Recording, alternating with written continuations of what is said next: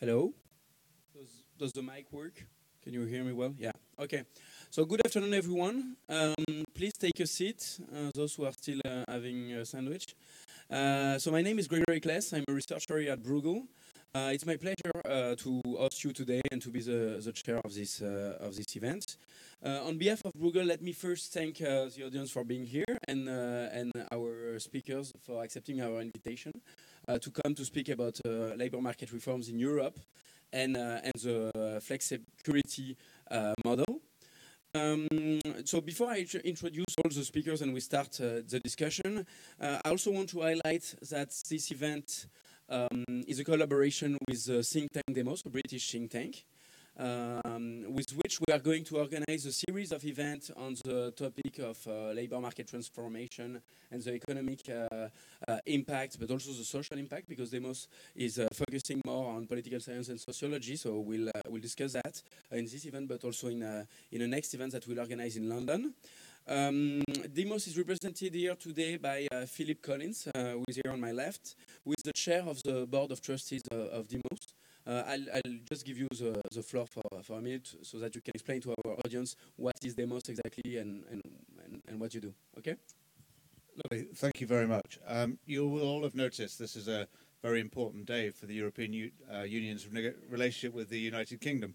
And I speak, of course, of this seminar and the relationship between Demos and Bruegel, which we're delighted about. And as you say, we're very keen to ensure that it persists. The United Kingdom may well be in the departure lounge of this institution, but many of the trends that we observe back at home, the labour market trends, are independent of political structures. They're of course influenced by them, but they have an existence quite separate from political structures, and so we're very keen to explore the differences and the similarities between our experience and the experience elsewhere. Demos has been traditionally, for the 25 years of its existence, a domestic think tank, but we are very keen to change that, and under the guidance of Sophie Gaston, who leads our international program, we are belatedly looking out to the world. It's extraordinary that we're doing so just at the moment. The United Kingdom seems to be looking inward at itself. We will, in our own little way, try and redress that balance. Thank you very much, Phil. It's really a pleasure for us to have you here and to have this collaboration with Demos. Thank you also, Sophie and Giuseppe, for organizing this collaboration. So basically, the idea of today's event is to discuss the recent wave of labor market reforms that have taken place in Europe since the crisis for many countries like France, Italy, but also before the crisis for Germany. And basically, what we'll try to do is to share some country experience about the reforms, but also how the post-reform labor market fit with the Flexicurity model. Because the objective is not only to reduce unemployment, but also to change the labor markets of the European countries in order to have a more flexible, but also a more secure market for workers. So we'll try to see how those reforms took place, what are the outcomes of those reforms, and what will happen in the future for the countries that are still in the process of reforming their labor markets. So we have a great panel of speakers today to discuss this, coming from all over Europe to have a point of view from each country's perspective. The order will be the following. So first, we'll have Garance Pinault, who is an advisor in the cabinet of the Minister of Labor in France, who is replacing Antoine Fouché, who was supposed to be here today, but was not available at the end. But we are really glad to have Garance with us. Then we'll have Marco Leonardi, who is a full professor of economics at the University of Milan, but also an economic advisor at the Prime Minister's office in Italy. Then we'll have Werner Eichhorst, sorry for your name, I try to pronounce it well, who is the Director of Labor Policy for Europe at ISA, so the Institute for Labor Economics. Then Phil, so as I said, the chair of Demos Board of Trustees, but also a writer at the Times, will speak about the labor market in the UK. And finally, last but not least, we'll have Maria Jepsen, who is associate professor in labor economics at the ULB and director of research department at the European Trade Union Institute, who will give us like our views, broader views, like a comparative approach views on all those European market reforms and how they fit with this Flexicurity model that has been first created in your home country, Denmark. So let me give the floor immediately to Garance, who will explain us what's happening in France at the moment. Thank you very much, Gregory. Good afternoon, everyone. Thank you very much for the invitation. We are very happy to be here and to talk about this very important flexicurity issue. First, I need to apologize because, as you said, Antoine Fouché, so the head of cabinet of the minister, was supposed to be with you today, and for some reason, very unexpected national circumstances, is not able to do it today. He's very sorry for that, and for same reasons, I will have to leave you a bit earlier before the end of the session. So I'm very, very sorry for that. I'm very happy to be here because basically what we are trying to achieve in France since last May is basically the design of a French-style flexicurity model. That means, I mean, the minister always uses the same formula, which I give you now, which is unleash energies, protect people, and create jobs. So basically, the idea is to try to strike the right balance between social and economic objectives. On one hand, give business more flexibility so that it can grow and create jobs, and on the other hand, try to secure career paths so that people are protected, more agile, but more protected in tomorrow's world of work, knowing that in 10 years, 50% of the jobs will be different or transformed. So flexicurity, I think we addressed the first part of the challenge with the recent labor law reform that was passed at the end of September this year. Maybe a few words before I enter a bit into the details of the measures on the reasons why it was so important for the president and the minister to introduce this reform rapidly. We'll maybe mention only 4 of them. The first one is, of course, the level of unemployment, 9.7% in France in 2017, which is, of course, much too high, higher than many of our European partners. 25% of the youth do not have a job in France. This is, of course, totally unacceptable, and this is the main reasons why we needed to change things. Second is probably something around the French labor market dualism. 90% of the hirings in France today are with temporary contracts, which is an important trend to take into account. Third reason was probably we needed to send strong signals to investors and to foreign investors to make sure that French economy would remain attractive. We are convinced that we have many assets, but for some good or bad reasons, some rigid labor regulation was perceived as extremely rigid in some areas. So we wanted to send a message towards them. And fourth reason, and this is a very, very important for us, and maybe particularly for me because I'm specifically doing and dealing with international and European issues for the minister, was to send a signal to our European partners. Because, of course, the president is totally convinced that our future lies in Europe, that Europe as it stands, as it works, needs to be changed. We have, and he started to deliver or to give some ideas about our European agenda, but for that we needed to be more credible and to give some signals to our partners to just saying, well, France is able to move, we're able to make reforms. So that's the 4, I guess, more reasons why we wanted to do it as in the first place, because this is the first reform that we implemented when we came into office. Maybe to sum up the spirit of the reforms, 3 main points. The first one, 3 blocks, I would say. The first one is, of course, that the labor market is more flexible now.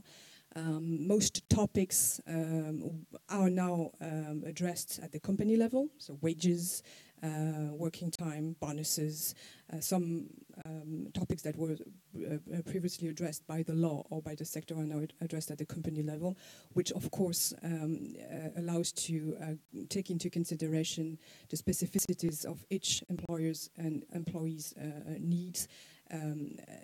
It just comes from the fact that you do not have the same needs when you're a digital startup or a large enterprise in the automotive sector, for example. Then employers will have the ability to better adapt and adapt more swiftly to upward, downward markets. And to negotiate on, for example, again, working time or wages, depending on the business climate, which is, again, very important in terms of flexibility.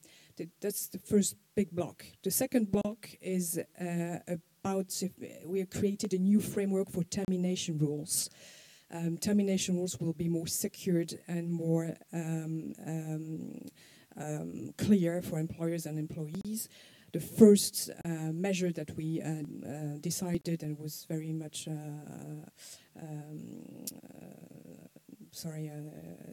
commented was the capping of damages in labor courts. So many of our European partners had already done it previously. In France, there was no cap, so now there's one, which of course gives brings legal certainty for employers, and this is also more equitable for workers.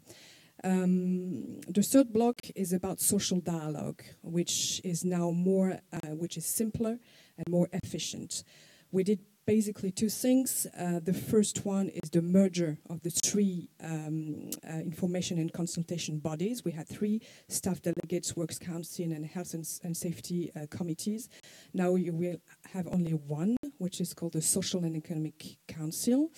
And the important thing here is that for the first time, you will be able to address the topics at the same table by the same people.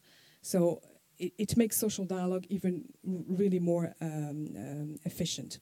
Second, measures in terms of simplicity of social dialogue. The law makes it simpler for SMEs and micro businesses, because now the employers have the ability to negotiate directly with staff delegates for companies with less than 50 employees, and directly with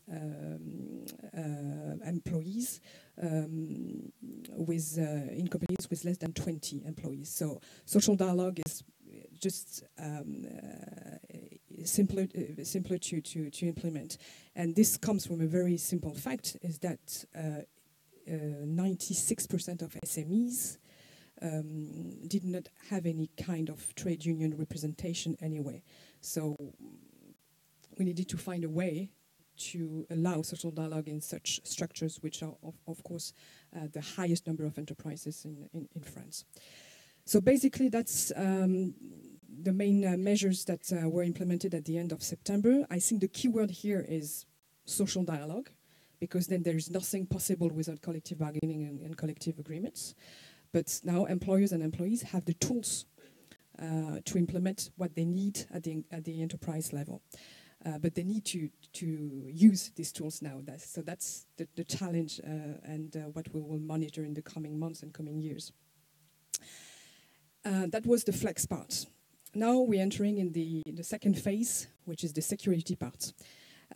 So I will not go into details now, but just to give you the 4 areas of focus that will be and the measures that will be implemented in the coming months. And everything I'm telling you now will probably end up in a law next spring, so April or May.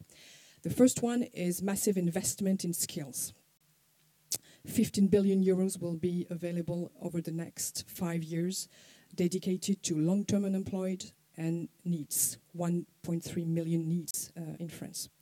Second is the reform of vocational training, which basically is very complex. The government does not work. It's not equitable, because then basically the one who benefits vocational training today are not the ones who would need it the most. So we'll do something. Social partners already started to negotiate on this. They will be probably finished by mid-February, so we'll see afterwards what comes out of the negotiation. Third, enhance apprenticeships, because you have only 7% of young French people apprentices versus, for example, 16 or 17 in Germany. So the idea here is not to copy-paste a German model on this, even if it's, of course, a very inspirational model in terms of training and apprenticeship, but it's to look at what works in some countries, and in this regard, I think Germany is a very good example. But basically, if you look at all countries where apprenticeship is high and youth unemployment is low, the systems always lie on the same on common principles, and at least two: the close association of business or sectors in the design of the training contents.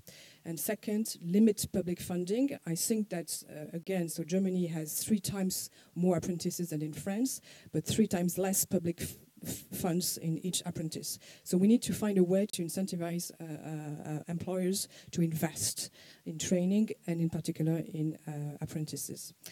And the fourth block, and the last thing, I think I'm okay, is the reform of the unemployment benefit system, where basically we want to do 2 things: to open it up to some other categories of workers, so independent workers and people who want to quit their jobs. So the details and the modalities are not decided yet. And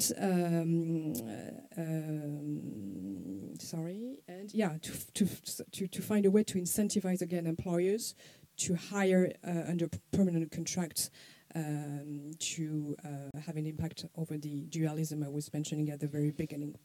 So just a final word on the fact that everything is, all these measures I'm mentioning here has to be seen as a system.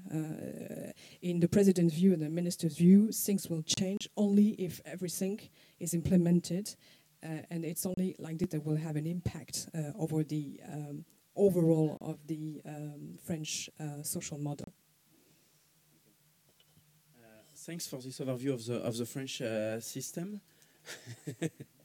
You have some fan in the audience, apparently. So now we can move to Italy and to Marco Leonardi, who has been part of the team working on the Job Act, and he will explain us what has changed in the Italian labor market, but also if we are starting to see results, because it was implemented a few years ago already, and he will tell us how it moved the Italian labor market towards a more secure labor model. So please. I have some slides. I don't need to put them all on show, but only a few of them. I think the Jobs Act was put in place in 2015, started in March 2015, so now we are 2 years and a half after implementation.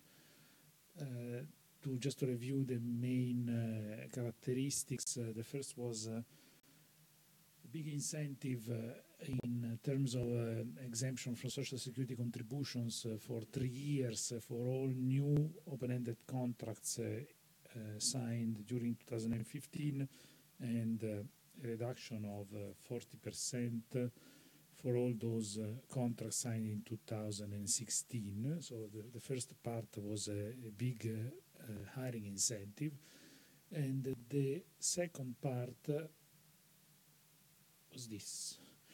So a design of a schedule of compensation, monetary compensation for firing, individual firing, economic and disciplinary, basically both types of firing, in terms of monetary compensation instead of the reinstatement that used to be the case and is still the case for all those contracts that are prior to March 2015. So nowadays, Italian labor market works in the following way. Basically 50% of people, or a bit more, still on the old regime with the protection of reinstatement in case they go to court and the judge rules in favor of the employees, they can be reinstated in the job, and a bit less than 50% of the employees instead that are already on the new regime, whereby if they get fired, they can choose basically between a fast-track settlement, 1 month per year of tenure starting from 2 months to 18 months. Fast-track means that it's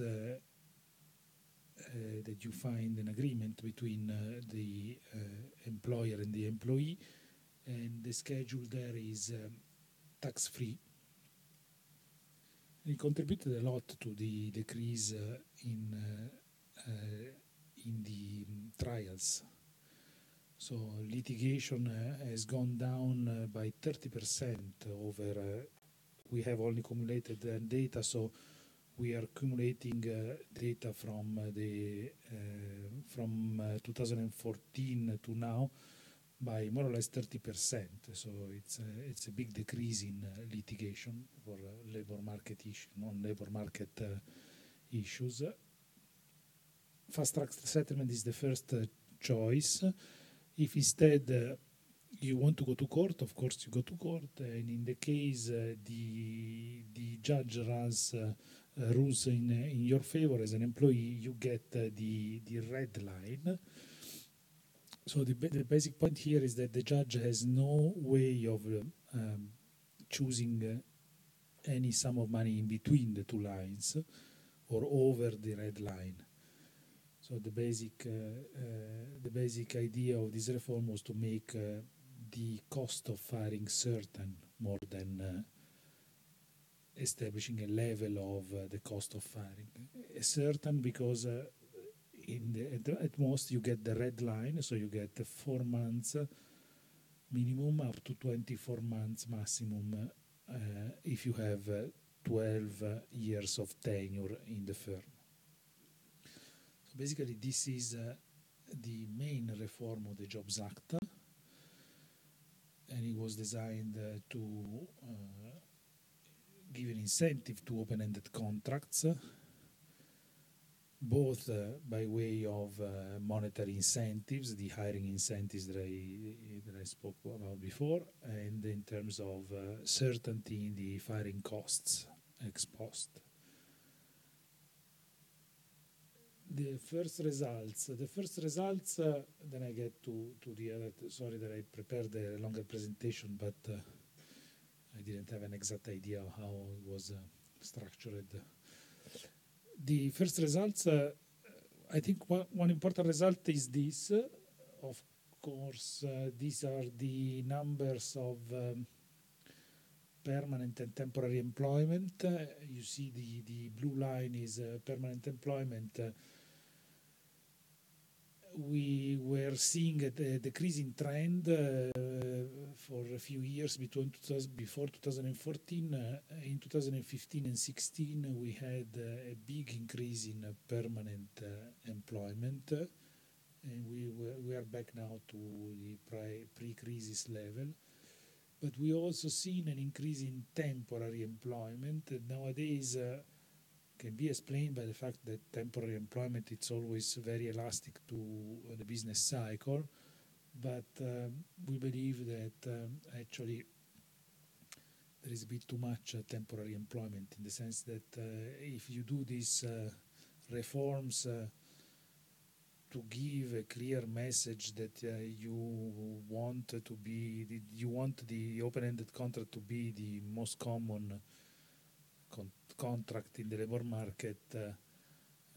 Here we see these are employment growth in the main European countries. You see Italy has seen a big employment growth in the last couple of years. Actually, the elasticity with the GDP growth is much higher than any other country. We have slow GDP growth, but relatively high employment growth. You see that employment grew more than in other countries, But you also see that in the last year when the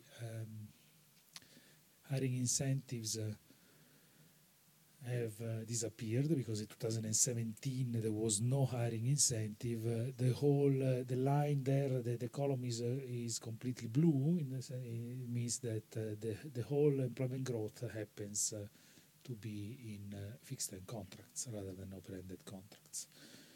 So here we have a positive, and without doubt, a positive effect on employment of this reform that I showed in the slide before. But we also have an issue of the composition of employment because we believe that that this share of temporary contracts is too high. Why is too high? Without doubt, there is an issue of a political problem. We have elections now, and all reforms, of course, in all elections are put in some kind of uncertainty. And but this is not, I think it's not only in Italy, but in particularly this was a very successful, I think, reform during the past 3 years, because it happened in a relatively quiet, there was not a single hour of strike during the implementation of the Jobs Act.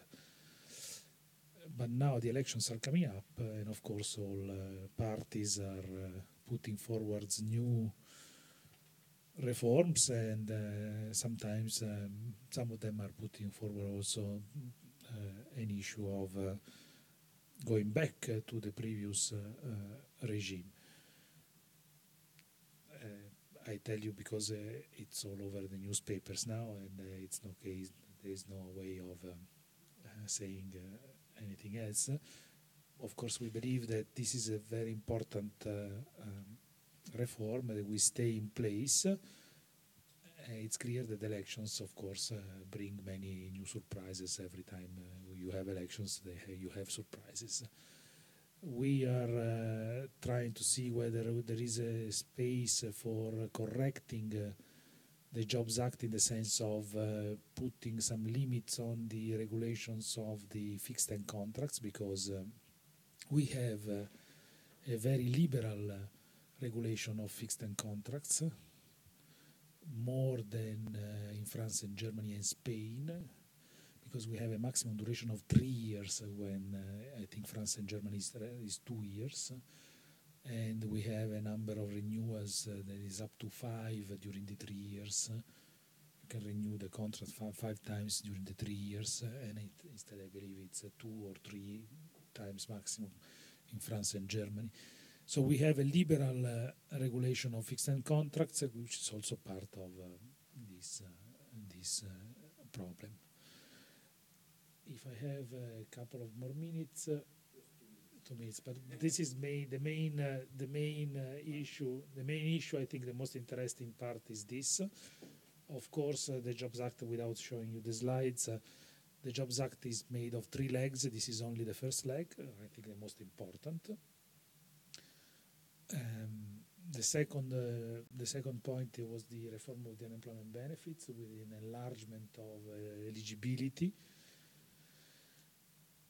And the third leg is active labor market policies, where we are finding some problems in implementation, because this is a competence that the constitution gives to the regions rather than the state. And of course, we tried with the referendum in last December, but it didn't work out, and now we are still with the regional competence that has to be put in line with a reform that was thought to be on the central level. So we introduced a national agency, a national instrument, national policy for carrying out active labor market policies, and now we are facing also during the elections, of course, these problems are exacerbated, but we are facing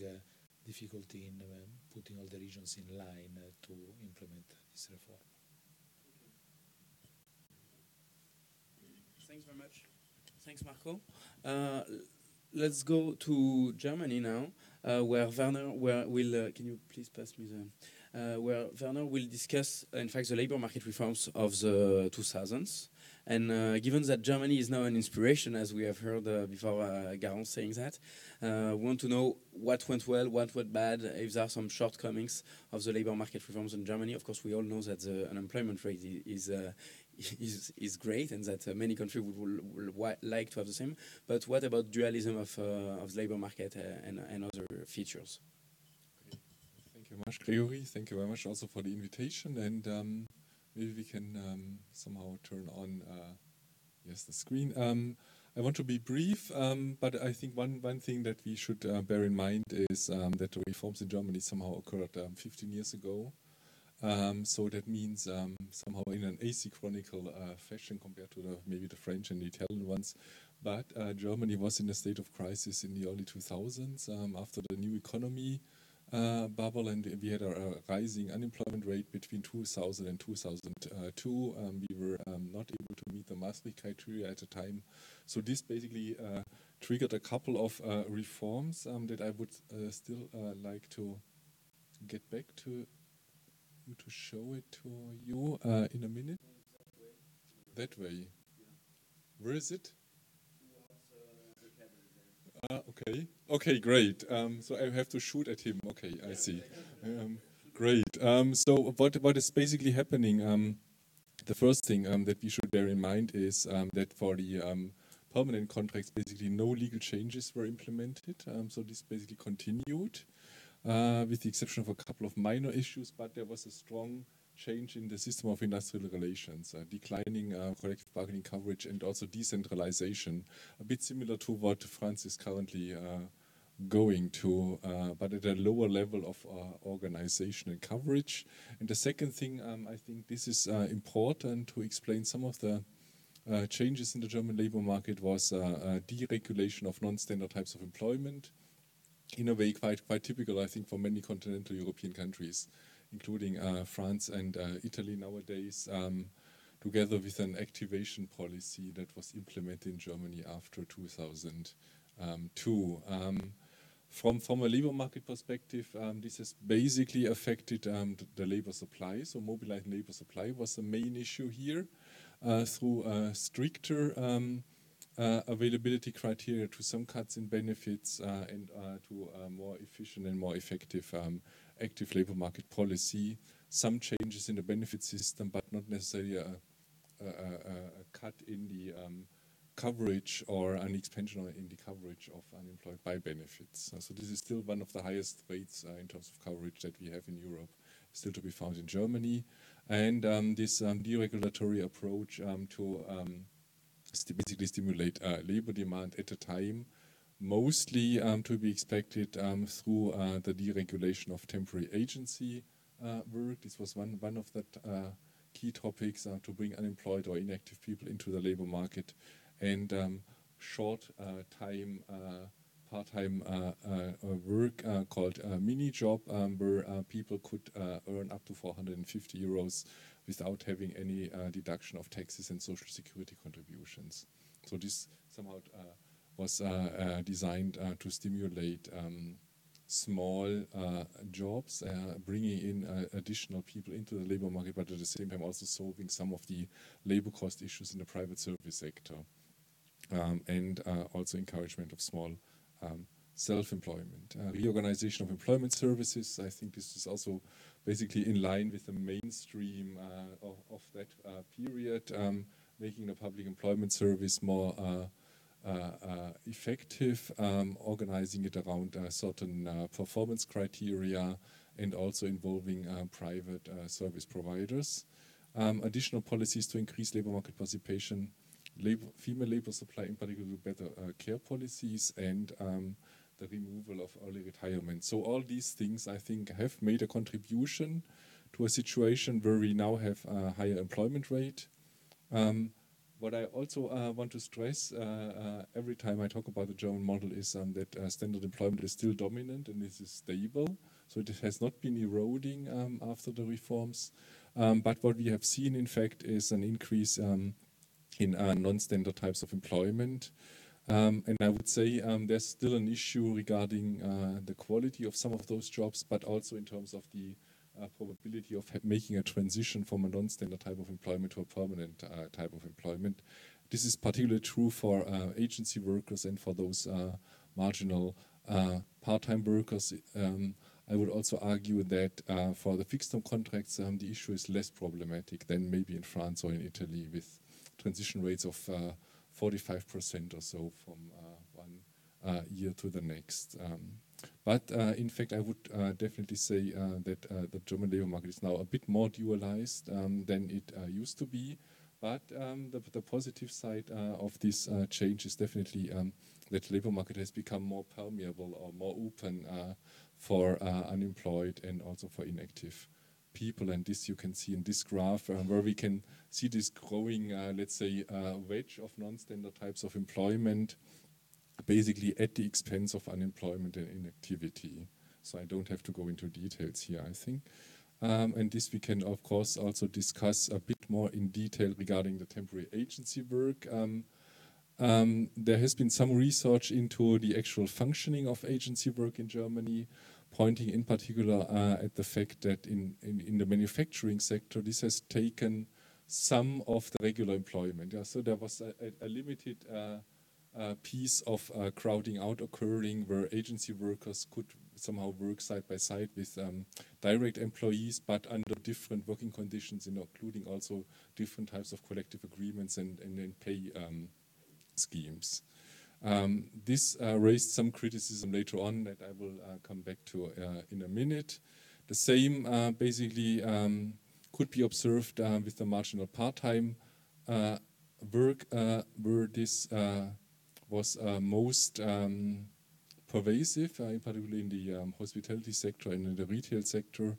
There was some replacement of fully socially insured regular employment by this new highly flexible, but in a way also cheaper types of employment.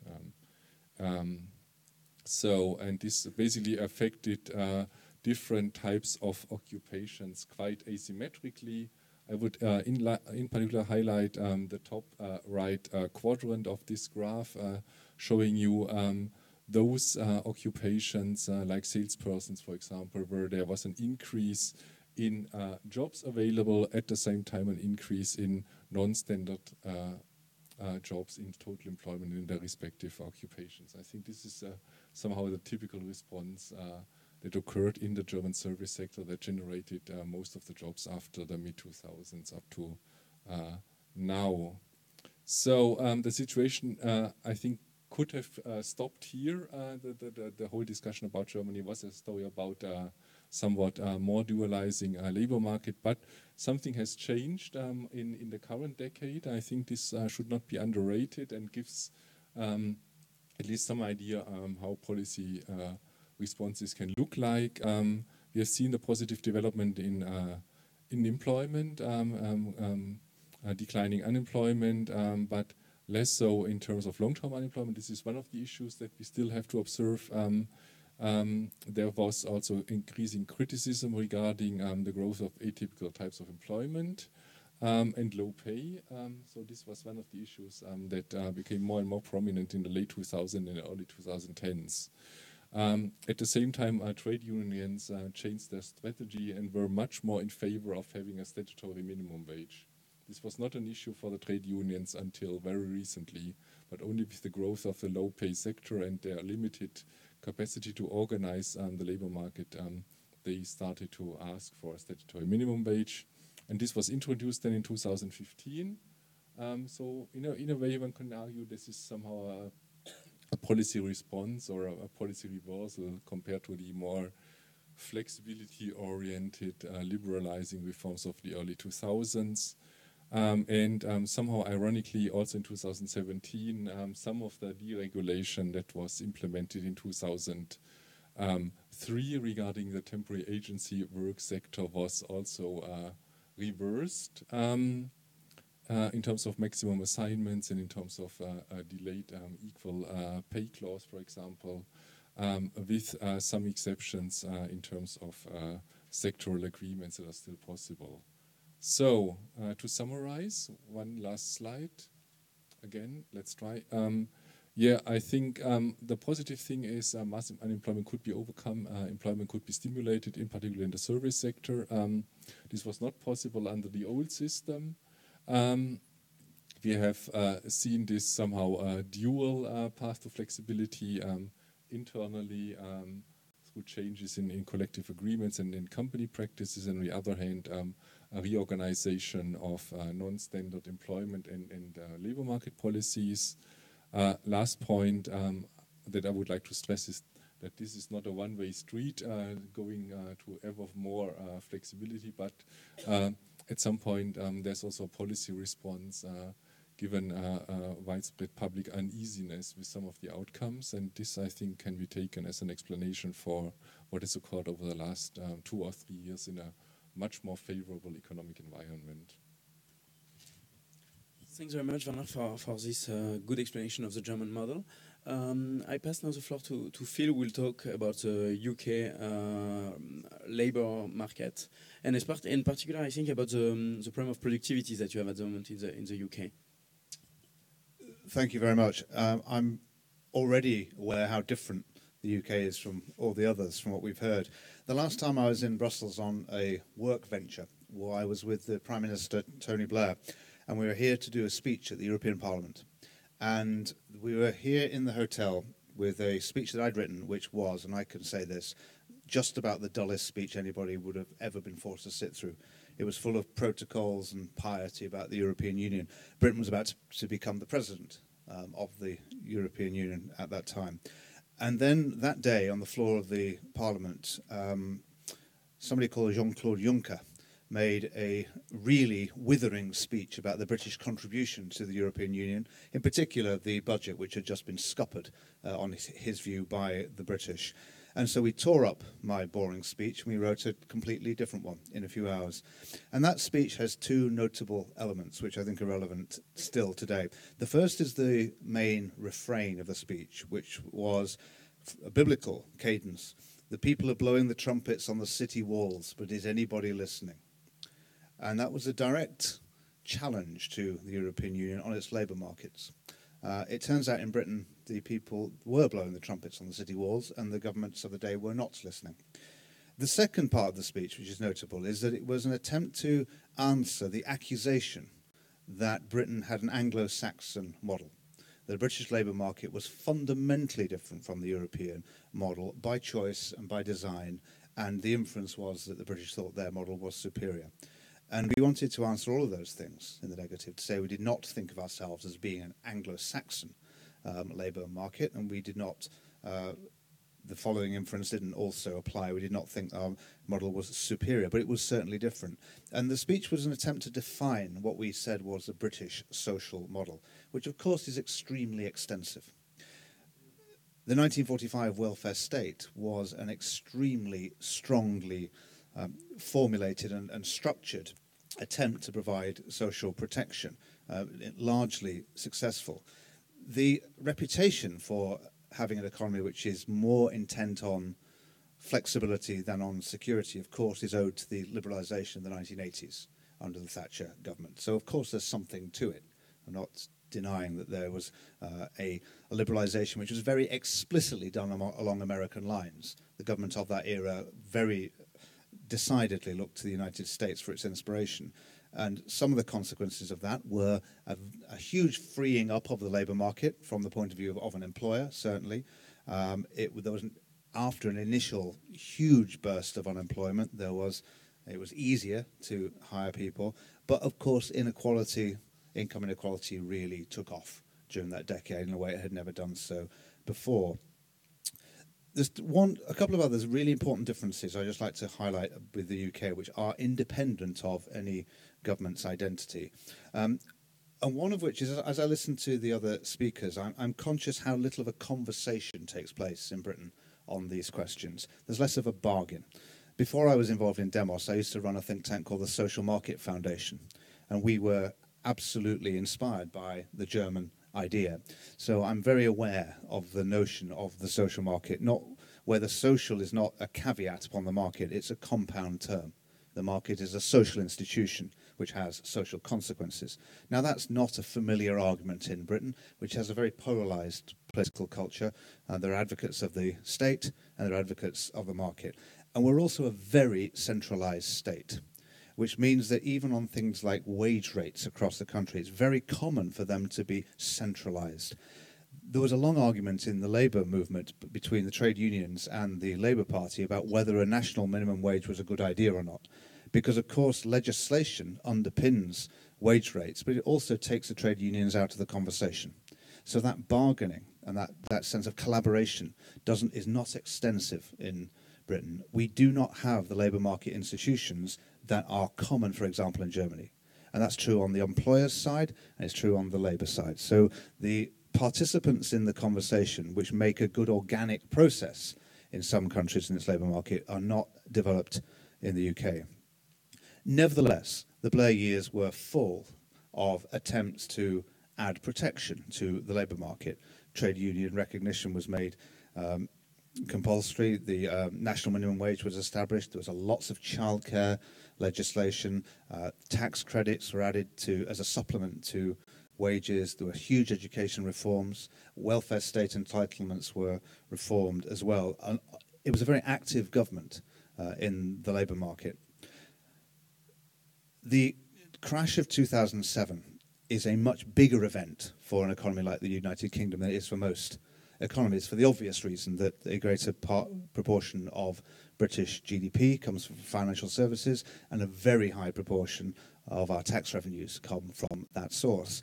So as a consequence, the response to that crash was proportionately greater in the United Kingdom, which meant, given we by then had a coalition government dominated by the Conservatives, what they called austerity, which is to say drastic reductions in public spending, where the greater part of the burden in those reductions was taken in the welfare state, which is to say some of the supplements to the labour market. And so that has had a huge impact over the last decade, and a great deal of social protection that was built up over time in the Labour years has been reduced or in some cases lost. That's put the UK in a position where we have nevertheless got very high employment, because the virtue of the flexibility that was produced during the 1980s remains there. And we've gone through a very tough economic period, but it has not been a period in which unemployment has risen highly at all. Despite lots of predictions that it would, Britain has its highest ever employment rate at the moment in its history. And that's in spite of, or it may be because of, in part, very considerable immigration historically. So Britain's employment rate has been a great success. However, that has come alongside a lot of low status, low pay work. So it may be that these two things, you have to have the two of them. We haven't yet figured out a way to get the one without the other, but that's what we've got. That's what we've produced. There's a lot of people in precarious work, a lot of people in work which is of a lower quality than they would wish, a lot of people who are in part-time work, who don't want to be in part-time work. Flexibility is great if it's providing what the people want, but there's a lot of evidence that British people would like to work more than they are able to at the moment. So that's not a policy success. We've also seen in Britain, we're much further down the road than the United States has travelled in the shift of power from labour to capital. And that is seen in the share of the social product taken in markets by shareholders. But it's also seen very significantly in the fact that the average British worker has not had a pay rise for a decade. And the Office for Budget Responsibility in our annual budget a couple of weeks ago pointed out that that situation is likely to persist for another decade. So that would then be 20 years in which the average worker has not had a real terms pay rise, which would be unprecedented and obviously is finding its way into our politics. That is, I would say, the most significant fact in British life, let alone in the British labour market. This is a position we're in, and we've also now got a government as a result of our decision to leave the European Union, which is essentially unable to act, because the government, in its wisdom, decided to have a general election to secure a firmer mandate for its negotiation position, and was promptly rewarded with a much weaker position that it started with. So we've got a government which is finding it very difficult to do anything other than stutter towards the exit of the European Union. So there's not a great deal of reform going on in the United Kingdom on anything at all. There's two things which are in the system, which are in this field. One is the huge reform to the welfare state known as universal credit. Well, I say it's huge. It began as huge. It's rapidly becoming very small. It was an attempt to wrap up lots of benefits into a single code with the intention to be to improve work incentives. As the austerity has really scuppered that ambition, and the more they take out of the pot, the less the incentives are sharp to enable people to get back into work. And the second thing, which introduced last week, or announced last week again, is a very tepid and not very inspired industrial strategy. The government is desperately searching for reforms which require no legislation, because without a majority in the lower house, it's very difficult to push through any legislation. An industrial strategy could be enacted without the need for votes in Parliament, but there's not a great deal in it. There's not a great deal of enthusiasm in the governing party for it. There were yet again, a few warm words about technical education, which I would say is the single biggest reason for our Britain's terrible record on productivity, and we have never addressed this. And the missing part of the 1945 welfare state was the proposal that we would have a series of technical colleges, and they never appeared. So Britain educates its top 10% of its population better than anywhere else in the world, and the bottom 40% probably worse than any other developed economy. And at the moment, there's no great political desire to do anything about that. So, finally, where does that leave us? Just a couple of days ago, the Commission, the Social Mobility Commission, which is a body which oversees the government's attempts to increase the equality of opportunity in Britain, all four of the commissioners resigned, saying the government has no interest in doing anything on this. And they had a very interesting report in which they identified 65 hotspots where equality was very low. And of those 65, 60 of them voted to leave the European Union. In 60 of those places, the people were sounding the trumpets on the city walls. And in the end, I think the decision of the United Kingdom to leave the EU is a verdict not on the EU. It's virtually nothing to do with the European Union, but it is a verdict on what's happening in British labour markets. Thanks very much, Phil, for this statement.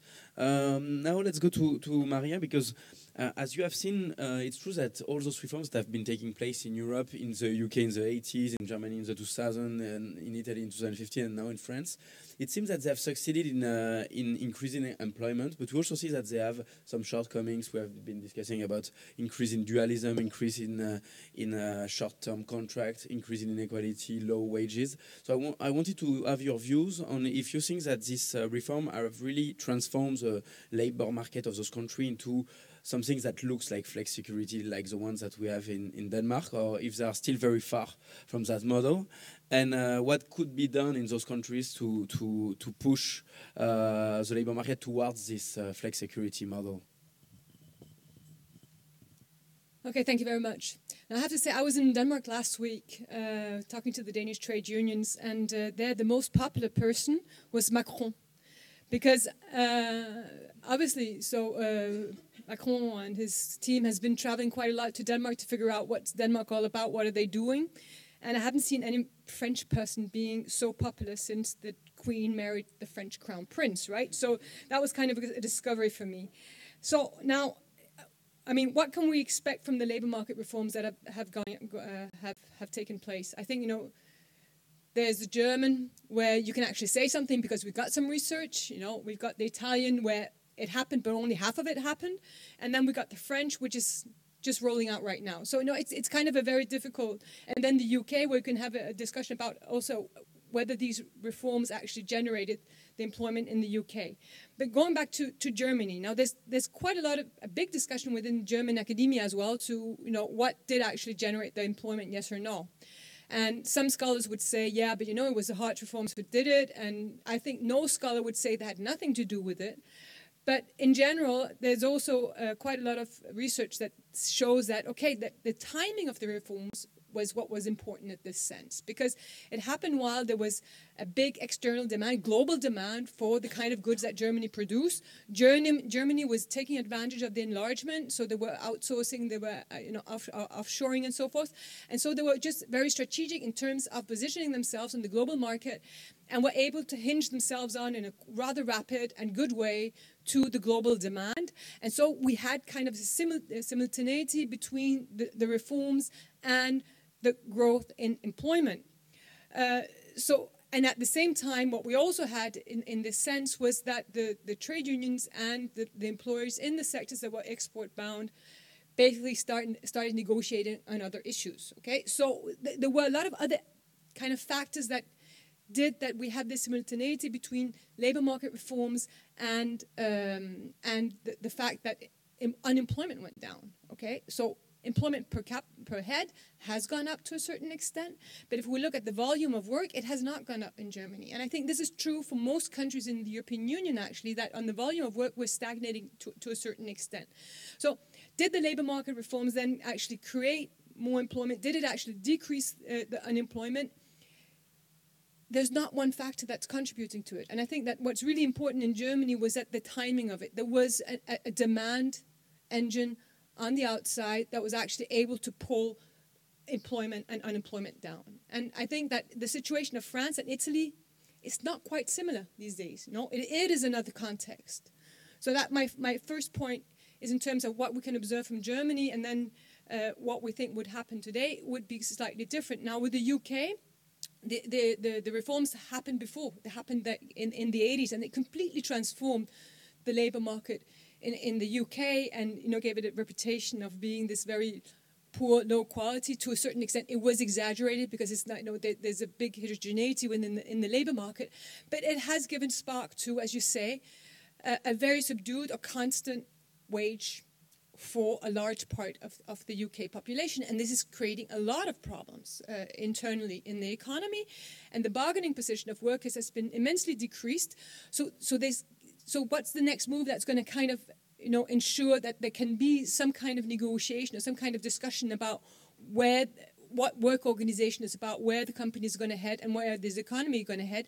It's very difficult for somebody like me to actually see these days, right? So, and I don't necessarily think there need to be a trade-off. You said you haven't quite figured out how there is a trade-off, but I think we do have certain economies where the trade-off has been much less pronounced between employment and precarious employment, and Scandinavian countries being one of them. And I think one of the issues with regard to this is that EPL is not an obsession. If you look to a lot of the Nordic kind of countries, the EPL is not the obsession. What is the obsession is that we need to keep productivity gains, productivity growth, more or less growing, because that's what's what's paying the welfare state. This is what's going to pay for the wages and so forth and so forth.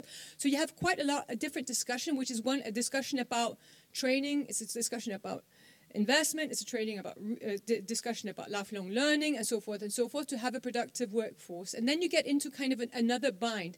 And this also then shapes the way that you put forward your active labor market policy and the kind of money you're ready to invest into it. This then brings me to the Italian case and the French case, because as our French colleagues said, it's the flexibility part of the reforms that have been kind of put into place. And now we get to the security. Italy did all of the reforms, but they haven't quite figured out how to carry out the security part of it. So the public employment services, which is extremely important in terms of being able to help unemployed into employment.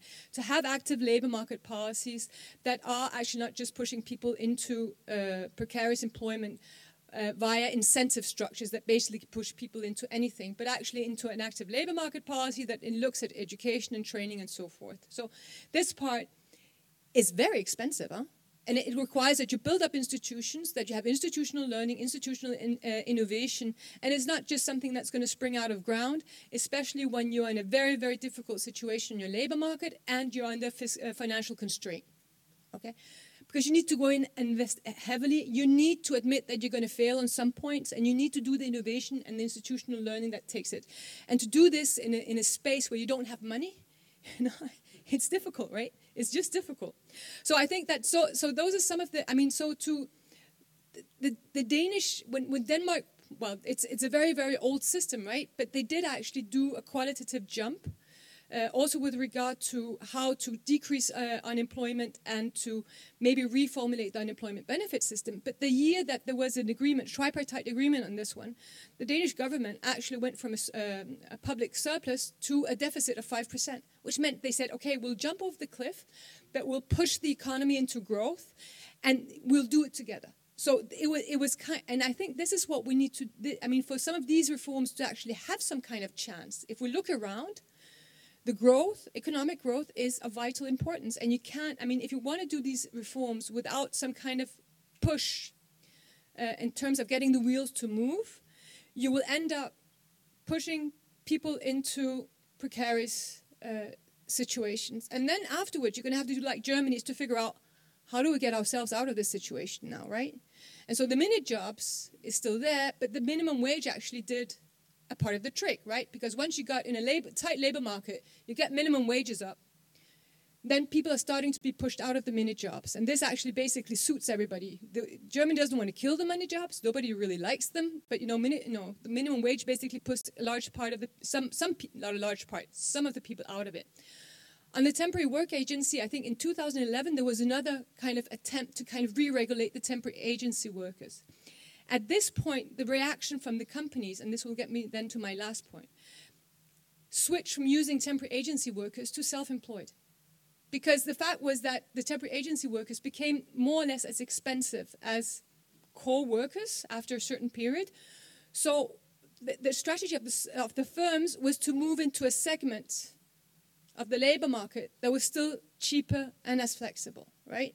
And I think that's a point that we need to learn from, is that we look across European Union today, is that we see some of the attempts to kind of re-regulate or try to reinstate that the standard employment relationship is the employment relationship that we actually want to look into, is very difficult. It's very difficult because you can put into place the laws, but the companies and the organization need to follow it, right? On the other hand, we see that we open up the spaces for some kind of, for using more kind of atypical contracts, whatever it can mean. This is being used, meaning that deregulating seems to be a path that is being used, but the re-regulation is a kind of a more difficult path to put companies down. And if we then look at how companies organize themselves. So what kind of companies do we have across Europe? What are their characteristics? How do they organize work? How do they interact? And how do they perceive their human resources? We see large differences across the European Union as well. So there are several studies that have been put out in terms of what can characterize functioning of work, of the work organization. And here, another difference that we see as well in terms of how the labor law, or how the way that security is organized kind of fits into the way the companies work, is we have the learning companies. So the companies that use consults, that have employee-driven innovation, where there's a lot of autonomy in the work and so forth. They are also the countries where one can see the flexicurity very prominent. Okay, so there is some kind of complementarity between the way that company works and the way that you can organize your labor market institutions. If you then kind of say, okay, what will this mean for Italy and for France? You see, for Italy, this is not what characterizes most companies. Companies are organized in a very different way. They function in a very different way. So how are they going to be able to engage with these new labor market configuration? For me, is an open question. I would be very interested to see down the line a positive effect, but I'm not sure. I'm not sure, because if a company organizes itself so they have routine tasks and so forth, they don't need a workforce that has the experience of the company, that can innovate and so forth and so forth. They need another kind of workforce. So I think that combination is very interesting. And we go to France, it's in the middle way. So can it work or can it not work? I think the jury is still very much out there. And I also think it very much depends on how the social partners in France will be able to engage into this reconfiguration of their industrial relations, which is not an easy issue as well, especially when you are in a low growth and in a situation of fiscal constraint. Thanks very much for the statement. Before I give the floor to the audience, do you want to react to each other's, or I can give yeah. Okay, then so many questions. I'll start with Mr. Zaire. Yeah, please tell your name and your affiliation.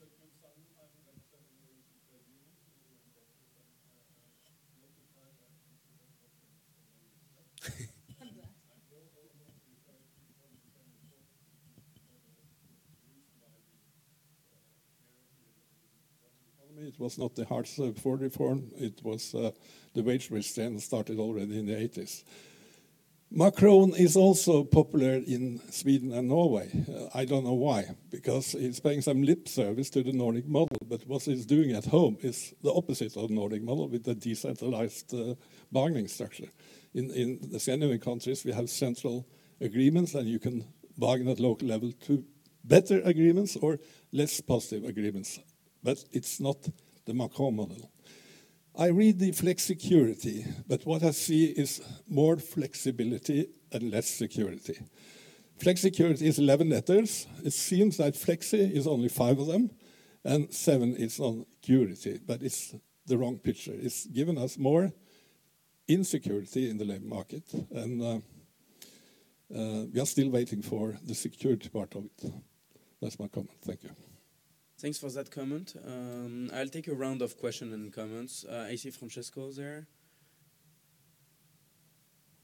Francesco Badia from Bruegel, and this is very much a follow-up to what has just been said. Do I interpret the general message that is coming from the panel that we have done the flexibility part, and now we need to do the security part in Europe, maybe except in Scandinavia, the security and the growth part. So that would be an important conclusion that would come from, because so far the emphasis has been flexibility, flexibility, flexibility. And now if you say, no, okay, that we have done, now let's move to security, that would be an important message coming from your panel. Thank you. There was one question coming from Bernadette Segol there, and André also, and then... It's not really a question, and it really follows what has been said. I think there is something very basic. Security is first for workers, the financial security they have when they are unemployed. And if you don't give them this security, you get what you have in the UK, political destabilization and, saying the EU is all the problem.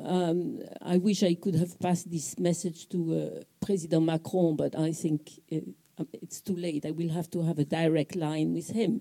But I think that is absolutely basic. If you are made unemployed, you need to continue to pay your rent, you have children. And this financial aspect seems to be completely forgotten. 20 years ago, when I heard for the first time the word flexicurity, it was very clear that the Danes, they had, 70%, 80% of their salary. And now this is off. So, be careful of the political consequences of what we are doing in Europe, not you. Of course, it's not personal. André, Mr. behind André, and then Guntram also. Yeah, André Sapir. There would be much to say. I think the panel was fascinating, and I was thinking of what I wrote back in 2004 about the efficient and equitable system, and which we're not. And I think one dimension, maybe that, not to make a long speech, I think one dimension perhaps that is missing in the discussion is to look only at the labor market dimension rather than at the social models, of which obviously the labor market institutions is a very important component. But I think there is another one which I think is important in those countries, Scandinavia, but as well Austria as well, the Netherlands, where you have had this both equitable and efficient systems, it's education. When I look at the UK, the UK was and still is, as you said, sort of an efficient system. It's an inequitable but efficient system. I think that the basic inefficiency, the basic inequity in the UK is about education. So people do enter into the labor market with very, very inequitable distribution of human capital. And I think that is really a big difference with Scandinavia, where you have also very high employment rates, even higher than in the UK, but people are endowed with much more equitable human capital, because the education system, which I think in Scandinavia is a fundamental part of the social models. For most of us, what we understand by social models is labor market institutions. And I think the great difference with Scandinavia is that they understand that education is fundamentally a part of the social model, not just the labor market institutions. I think that's where really other countries are not doing a good job. I was happy to hear the advisor from Paris to speak a little bit about what's ahead about education. But I think it needs to be much more fundamental reforms there. Yeah. Hi, Matt Steinglass from The Economist. I had one question that I wanted to address to Maria, which is one of the other received wisdoms about flexicurity is that Denmark has it. But another one of these sort of questioning articles that I've read recently was a piece by Ronald Janssen where he tries to do a sophisticated analysis of job security guarantees and finds that Denmark actually is about at the OECD average. And I just wonder, are we working with a myth that isn't really accurate about the basis of the notion of flexicurity? And then secondly, I wondered if anybody, we didn't hear much talk about migration and especially about posted workers. Do anybody on the panel think that Macron's emphasis on the posted workers question is a distraction? Is this a real challenge to establishing common labor market norms across Europe, or how important is that? Guntram, and then also on the first row, and then we'll take answers. Yeah, I wanted to, Guntram Wolf from Bruegel, I wanted to follow up to what André also said about basically education. And I think the one key question, and Maria, you mentioned it, is productivity, of course. And the Danish and the Scandinavian model is interesting because they have a very high productivity level. And so in such a high productivity environment where people are qualified, of course, moving from one job to another one may be much easier than in an environment where the general productivity levels are actually quite low, qualifications are low, but also the capital is quite low. So perhaps I also felt that sort of this link of productivity is a bit missing, especially in the Italian presentation. I was wondering whether we can hear a little bit more about, what can we do to increase the productivity so that people actually find an adequate job that pays a good salary.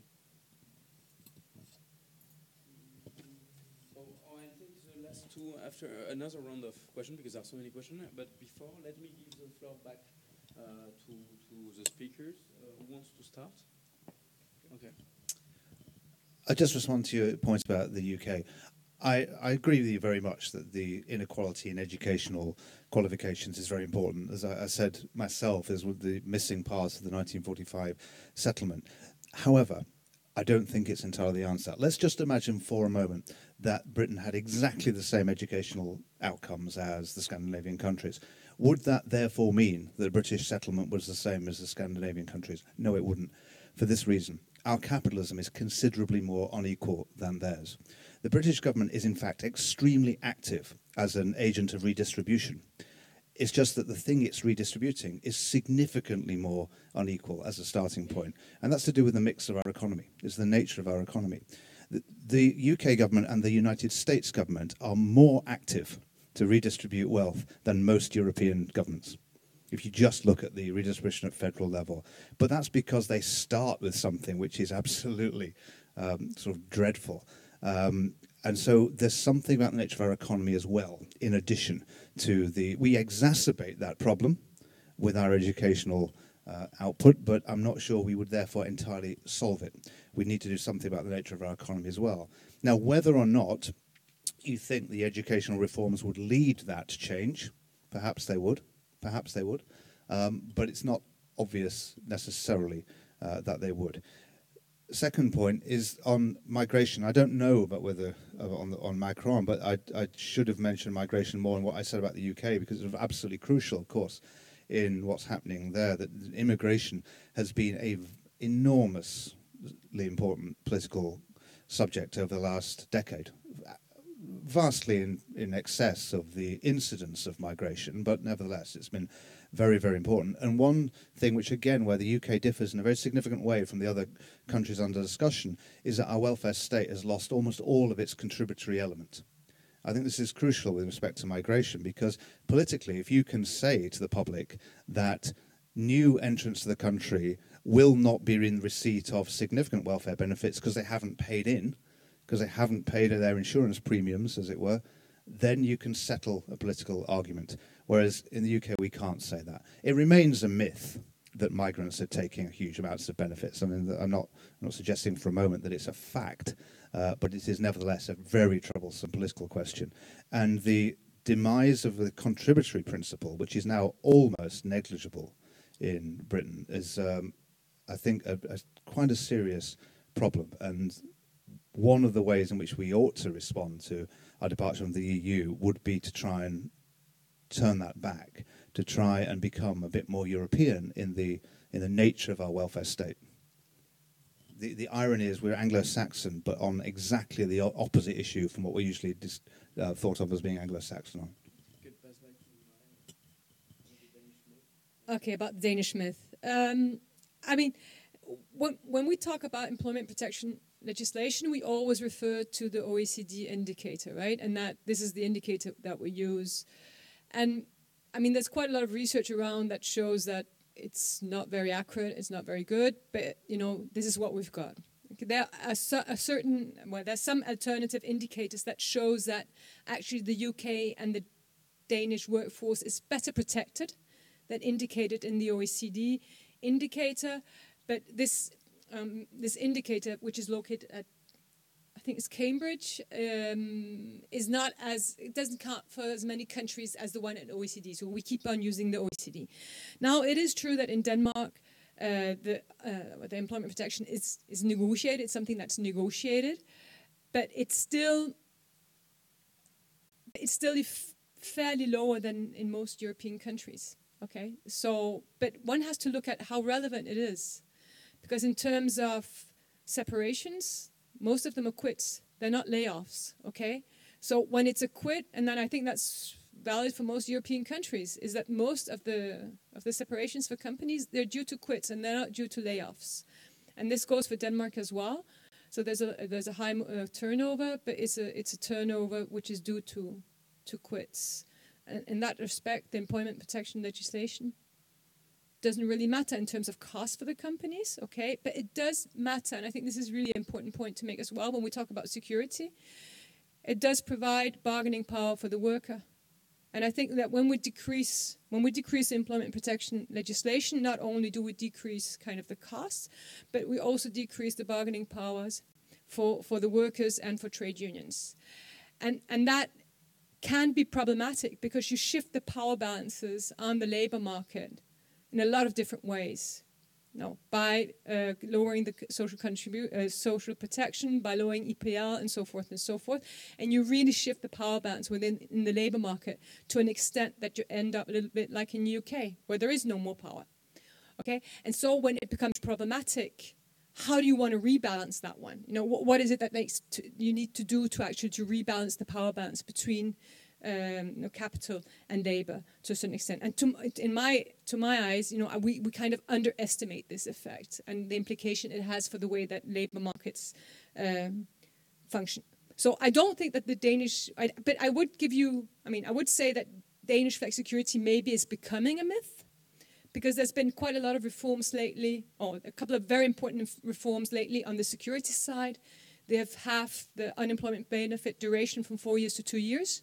That's, kind of halving. And this was in the midst of the crisis. And secondly of all, in the social assistance system as well, they have cut the benefits as well. So on the security side, they're kind of on the benefit system cutting on the benefits. So you could say that, there is some recalibration of what was once known as the flexicurity model. You can talk to Marco to discuss the problem of productivity in Italy and how to solve it. That's a bit too much for a question. I would like to answer two questions, the productivity question and the education question, Andres Apir.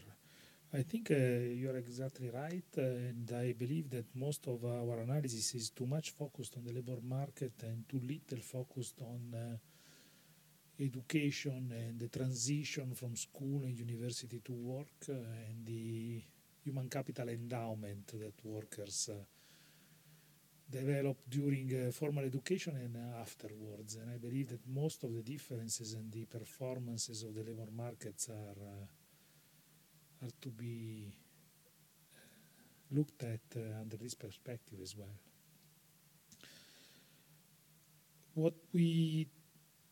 I think as for the transition from school to work or university to work, Italy is traditionally in a weak situation because traditionally, culturally, we always have thought of the formal education and the job market as two separate entities, and still now this is the case. It's intrinsically in the minds of everybody. It's a cultural trait of the country. What we have been doing this year is we are shifting the incentives, the hiring incentives on the youth. So we are moving billions of euros from hiring incentives to everybody, which we did in the start of the Jobs Act, as I explained before.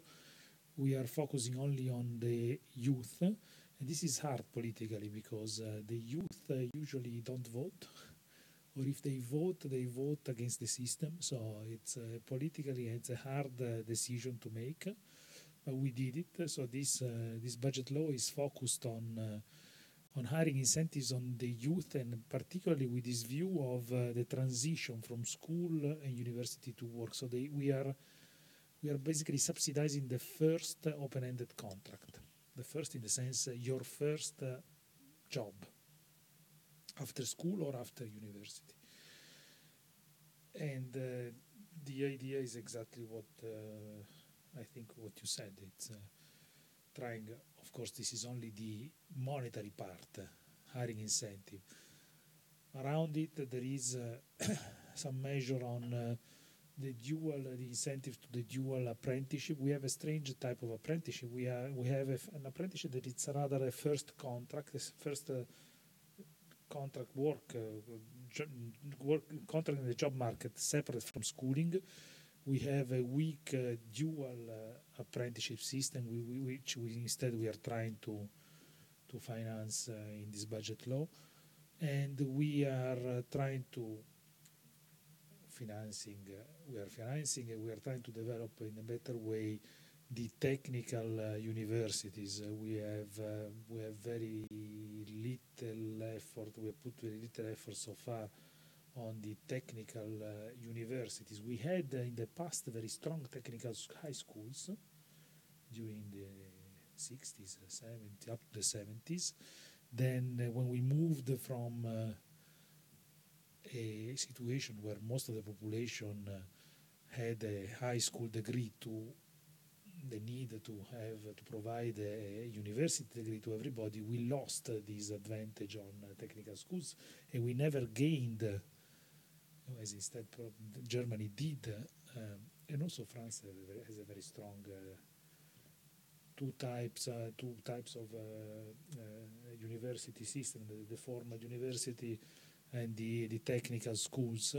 We never developed the technical schools at the in tertiary education. This is a very weak point, and we are financing it now. So we are taking care of this transition, the issue of transition from school and university to work. We are taking care in this budget law with a combined type of measures with at the center these incentives.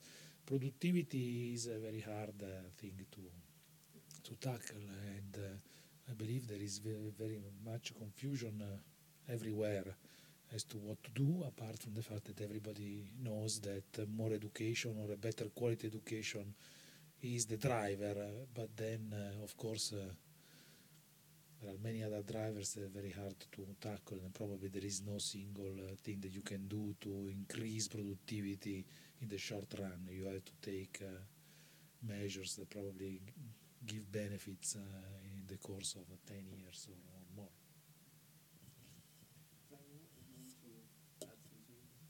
Yes, I would like to first make a small comment on what Maria said about the German issue. I think this is a bit of a general insight, saying, well, if we start to regulate some sort of non-standard type of employment, we also have to observe, let's say, unintended side effects regarding other types of non-standard employment. And there's certainly a strong issue about, in a way, equalizing both flexibilities and also securities across different types of employment.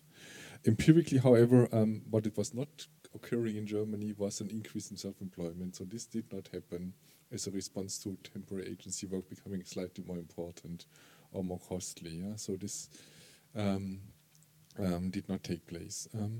But there was somehow maybe a more heavy reliance on supplier firms that were not operating under the collective agreements of those main clients, yeah, and therefore a bit cheaper.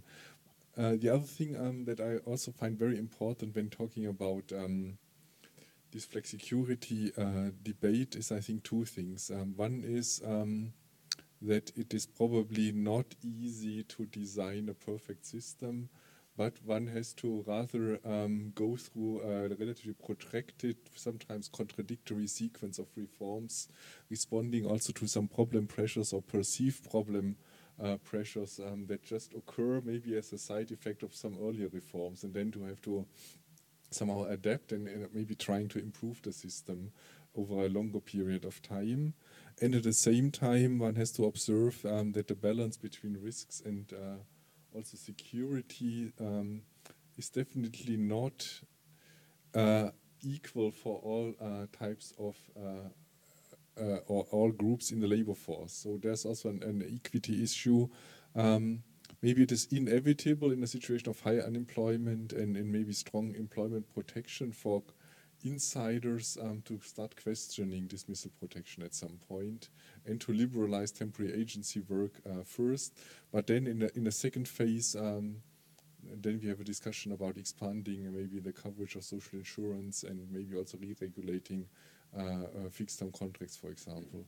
So I'm just taking a bit note of the political economy and maybe also the economic conditions under which all these reforms take place.